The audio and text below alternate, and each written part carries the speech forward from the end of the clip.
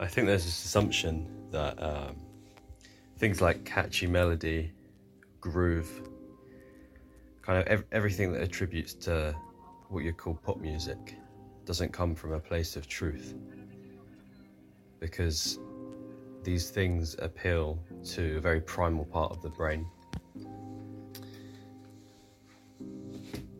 which is why I think it's actually the perfect delivery method to evoke something deeper, because of how passively it can be received.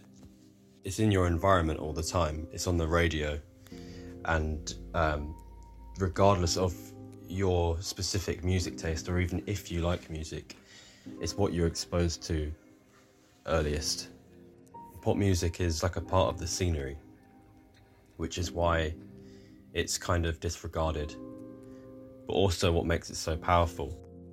And I think it's the reason that people have often claimed, like conspiracy theorists have claimed, that pop music and just pop culture in general has been weaponized to subconsciously influence us.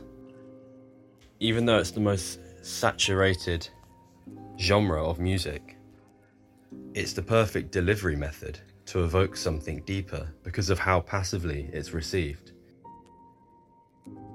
And yet no one is doing this, which is why I think there is like a huge gap. I say gap in the market, you know what I mean?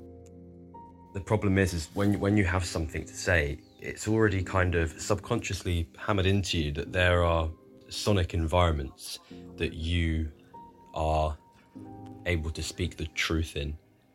Music that comes from poetry, maybe like folk music, singer-songwriter music, you know, like emotional piano ballads, that's expected.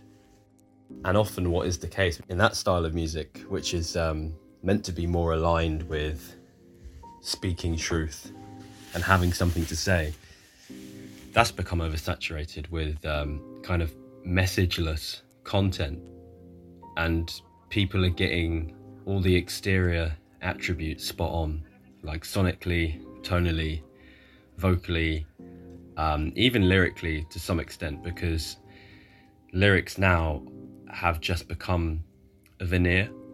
And what I mean, this all might sound very like pretentious, but what I mean by that is I heard something the other day that I can't stop thinking about, which is you can only remember something once.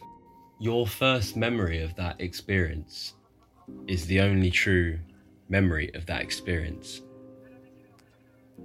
From that point on, every time you're remembering a memory, you can only really remember an event once, and it evokes all this emotion, and you tap into it again, and you're actually just remembering the last memory.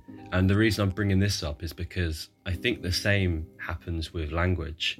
The first time you have words that allow you to express yourself, the first time you say those words, or you receive those words, they are representing like an emotion within you that you want to convey.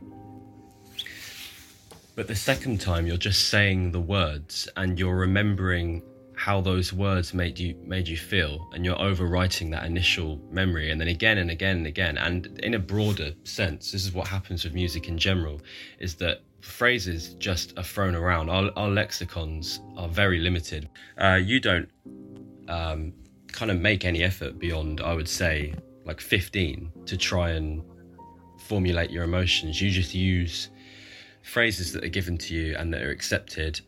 That is what happens in music too, you know, like so many phrases just hold such little weight because no one really believes the words, because the words haven't meant anything to them in a long time. They're just, it's just a sound at this point.